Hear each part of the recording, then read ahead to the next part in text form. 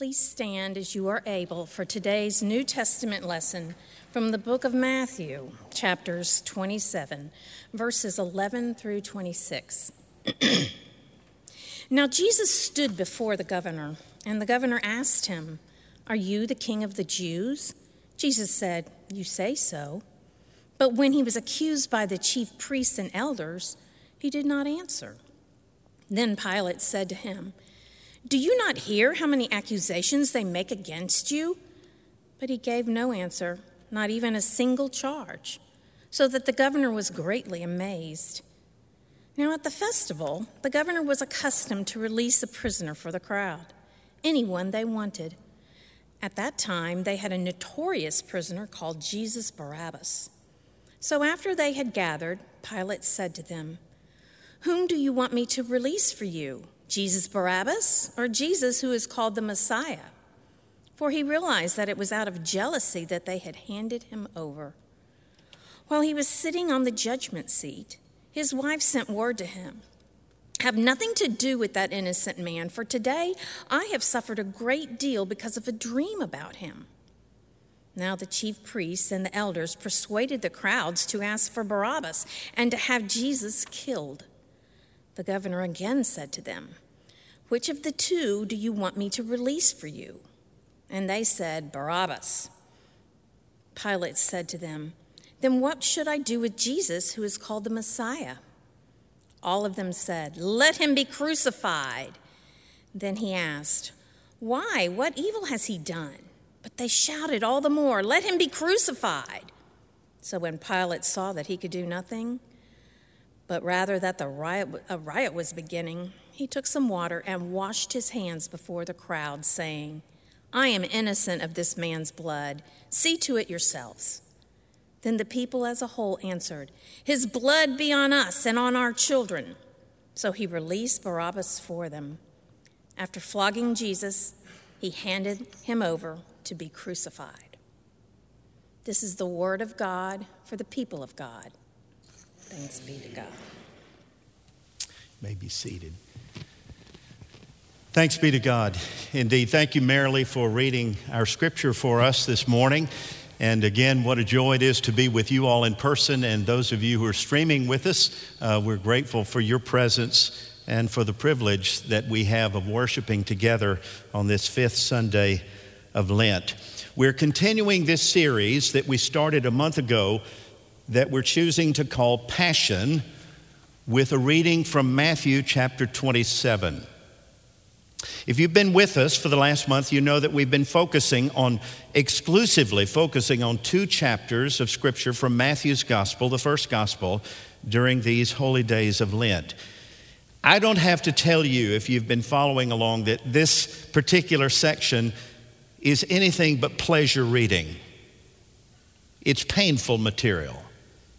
In fact, it's distressing.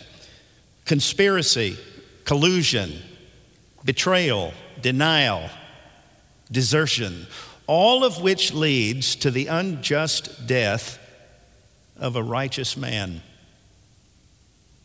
In Matthew 27, in what Marilee just read for us, it is now Good Friday, though to me there seems to be really nothing good about this particular Friday. Jesus is a marked man. He goes from one trial to another, from high priest now to prefect, from Caiaphas to Pilate. The charge, of course, is blasphemy. That is, the action or behavior of someone who is disrespectful of religious practice. It is a form of treason, of claiming to do something or to be something that only God can do and can be. At this point, Jesus' self-identification as Messiah was anathema to the religious professionals. It was blasphemy. In fact, it was an offense that was worthy of death, according to the religious council.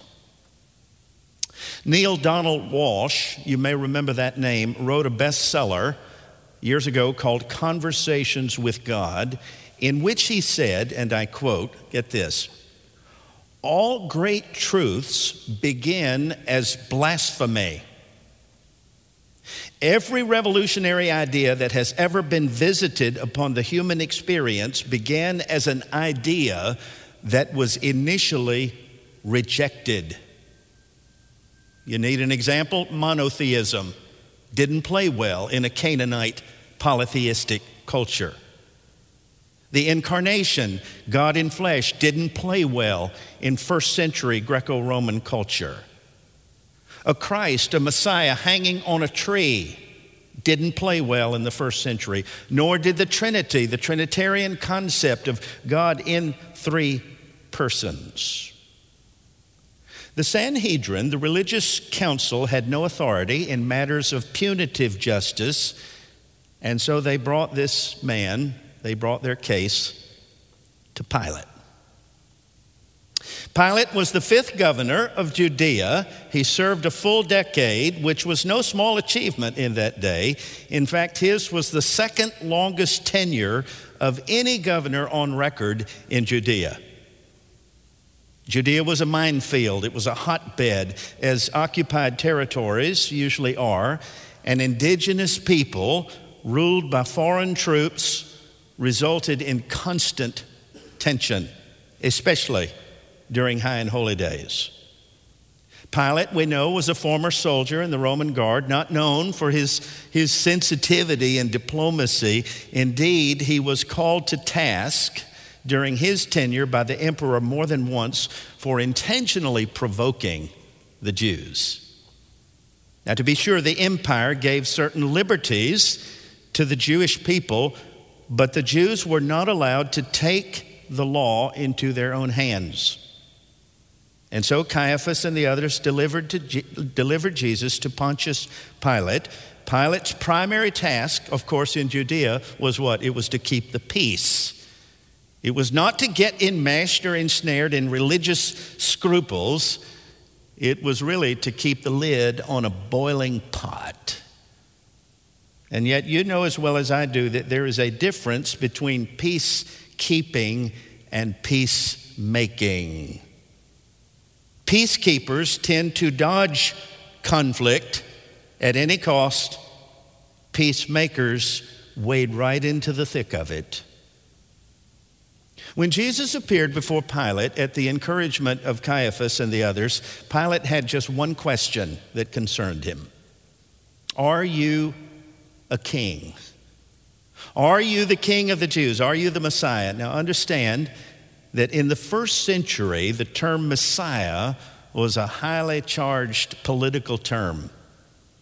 In fact, in the Jewish psyche, in the Jewish mindset, there was no distinction between religion and politics. It was all the same. Are you the Messiah? And Jesus' response at this point is rather odd. It's kind of intentionally vague. He said, what does he say? You say so. And I wonder, why so nebulous? Why is Jesus so vague, ambiguous in regard to the governor's question? Well, it would be false for him to say no.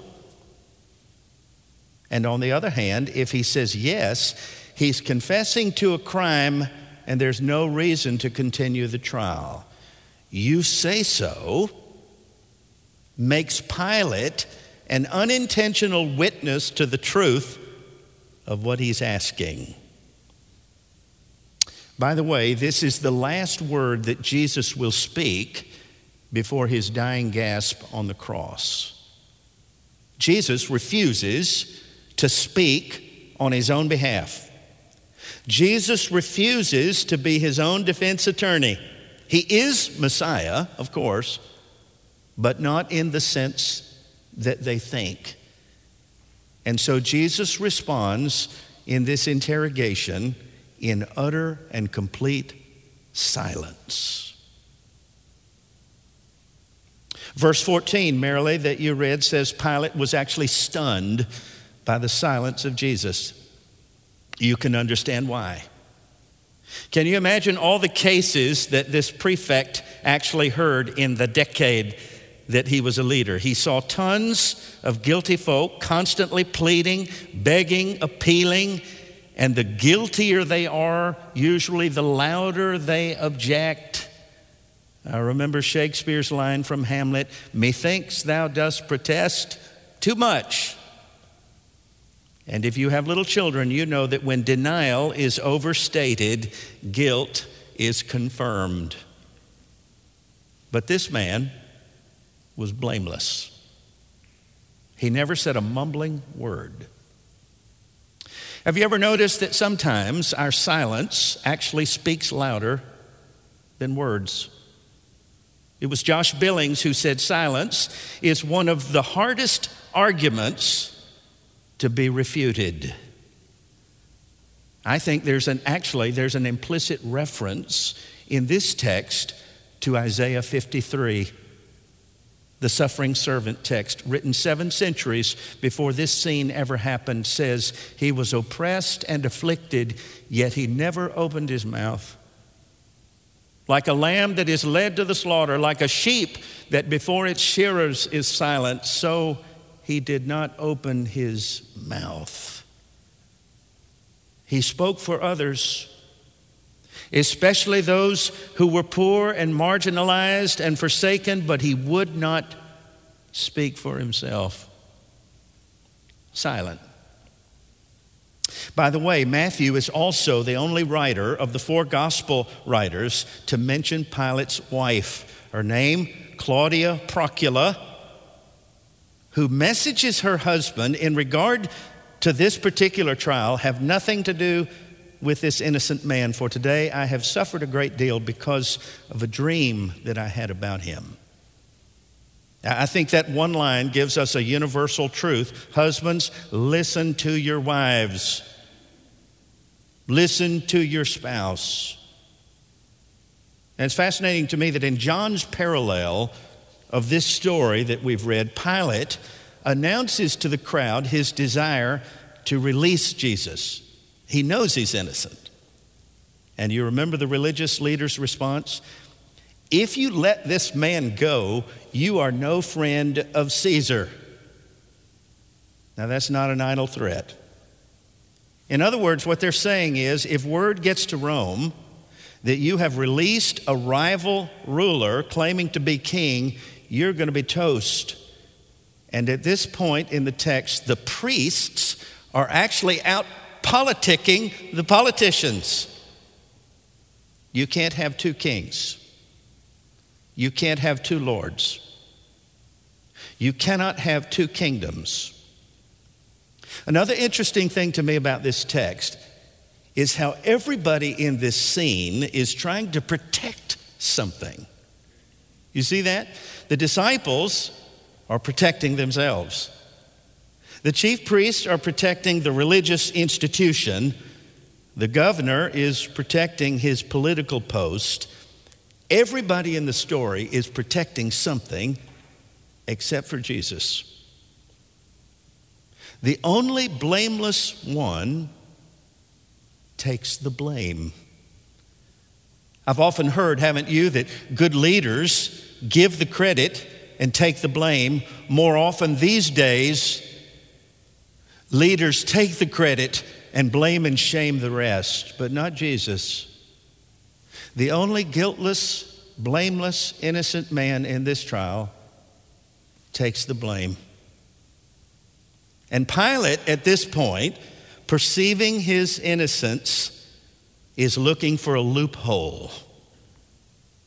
There was a custom during Passover in the first century of releasing a prisoner. It was sort of a conciliatory gesture that was called the Paschal pardon. There was a convicted felon slated to die on the same day as Jesus. He was a notorious thug. He was known for his exploits. He was a rebel, a zealot, who, according to Luke, was not only guilty of sedition, insurrection, but also of murder. And his name, Barabbas. That's an interesting name. It's a compound name. The prefix bar means son of. Abbas means father, son of the father. What's intriguing to me is that the oldest manuscripts of the gospel also reveal this man's given name. It too was Jesus. There are actually two Jesuses on trial on Good Friday. Now, Pilate, who this is not his first rodeo, thinks that if given a choice between Jesus Barabbas and Jesus of Nazareth, it's a no-brainer. They will choose the Nazarene 7 days a week, twice on Sunday, but crowds can be fickle, the mob can be capricious, and the whole scene backfires. When this mob is given a choice between a Jesus with a sword and a Jesus with a towel, they want the sword. And some things never change. The mob always tends to choose vengeance over grace. The crowd always seems to want violence over mercy, conquest over compassion. And besides, who in the world wants a suffering lamb when you can have a conquering rebel? And so it backfires. Give us Barabbas, they cry. And then the question, Pilate asked, then what shall I do with Jesus of Nazareth? Crucify him, they said.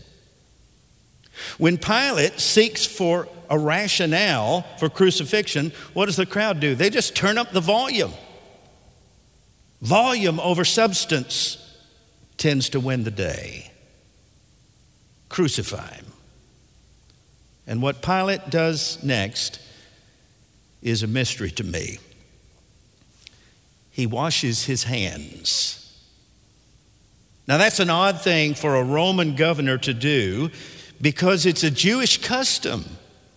It's a disclaimer. It's sort of an expression of denial. To wash your hands in a tenuous situation is to say, I am not responsible for what's happening here. He's exonerating himself. This is not my doing.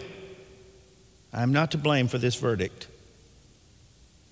You see this particular ritual in Deuteronomy 21, where it says there, if a dead body is found and the culprit is unknown, what do? You go to the nearest village, and the elders of that town are to sacrifice a heifer and to wash their hands in order to rid themselves of all guilt for this death. It is a way of saying we are not responsible for this man's blood. But in the case of Rome versus Jesus, there is no amount of hand washing or hand wringing that can remove the stain of this injustice. In fact, Mark 15, which is Mark's parallel of this scene, has a very haunting line.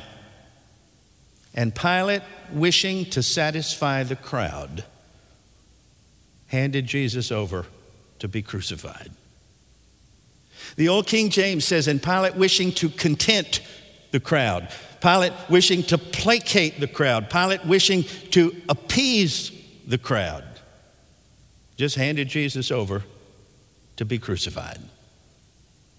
Same old, same old. Political appeasement trumps justice. Same old, same old. I think it was Churchill, Winston Churchill, who said, appeasement is feeding a crocodile hoping he will eat you last. It was Dean Rusk, former Attorney General, who said, appeasement only makes the aggressor more aggressive. I don't know about you, but I mentioned at the top of the service, I was actually heartsick on Tuesday night and Wednesday, weren't you, when we received the news of what had happened in Atlanta?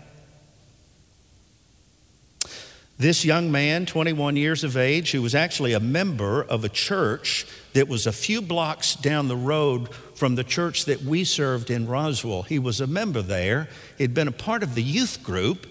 He'd been on mission trips to Central America. And all this shooting.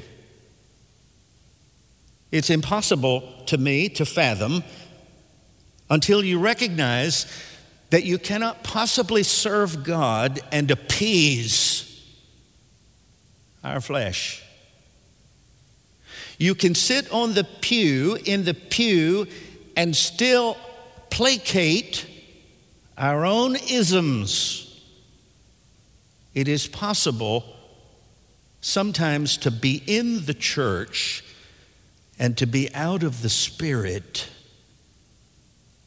We cannot serve God and assuage evil. My father used to say, you give the devil an inch, he takes a mile. 1 Peter 5:8 says, Satan, like a roaring lion, seeks to devour anyone he can find.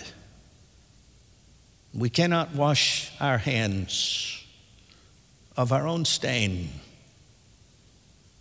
We cannot wash our hands of injustice. But there's one other detail worth noting. It's a word spoken towards the conclusion by the crowd, and I warn you, it is disturbing. They say to Pilate, look, may the blood of this man be on us and our kids. In other words, we'll take the rap for this man's death, for this injustice. They're taking responsibility for the cross. And there's a touch of irony here, because the blood of Jesus will be upon them, but not as a curse, rather as a cure. Even Jesus will not blame his own injustice on anybody. It is a gift for everybody. And the victim will be even heard praying on the cross for his own victimizers. Abba, they don't know. Father, forgive them. They cannot possibly know what they're doing. The paschal pardon, Barabbas, telegraphs the meaning of the passion. The sacrifice of this innocent one is going to make sons and daughters of guilty ones. His blood is upon us. The death of Jesus is life for Barabbas and for us. Greater love hath no man than one who lays down his life for his friends. One other word and I'm finished. I was reading recently about a 6-year-old boy whose name is Bridger Walker. Perhaps you know the story.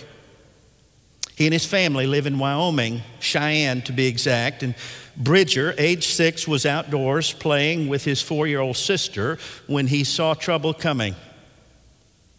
A German Shepherd mix came charging towards them, and this 6-year-old boy instinctively stood between the dog and his sister. He was terribly injured. He received 90 stitches in his face, but after fighting the dog off somehow, he grabbed his sister by the hand and took her to safety. He later would say to his aunt, if someone had to die, I thought it should be me, not her. Chris Evans, better known as Captain America, caught wind of the story. And he sent that little boy a video message and an authentic Captain America shield for his bravery. And he said this in his message. Dear Bridger, I admire your courage and your heart. Real courage isn't about dominating people or fighting against people or walking around like a tough guy. Real courage is knowing what is right and doing it even when it ends up hurting you. There's a word for what that kid did. Passion. So passionate was he about his sister that he was willing to take the rap so that she might be freed. That little boy's story reminds me of our story. Jesus stood between life and death for us and essentially said, if somebody has to die, let it be me. And his blood is upon us, not as a curse, but as a cure. William Cooper, an English lawyer of another generation, in a situation of deep depression and distress, wrote a hymn whose lyrics still speak of this cure. There is a fountain filled with blood, drawn from Emmanuel's veins, and sinners plunged beneath that flood lose all their guilty stains. Lose all their guilty stains, lose all their guilty stains, and sinners plunged beneath that flood lose all their guilty stains. That's what happens when you choose grace over vengeance. That's what happens when I opt for love over hate, mercy over violence, and compassion over conquest. The stain that we cannot remove is removed because His blood is upon us. And that's the gospel. That's the passion. May it be obvious, evident, apparent in you and in me as we walk these days of Lent. In Jesus' name.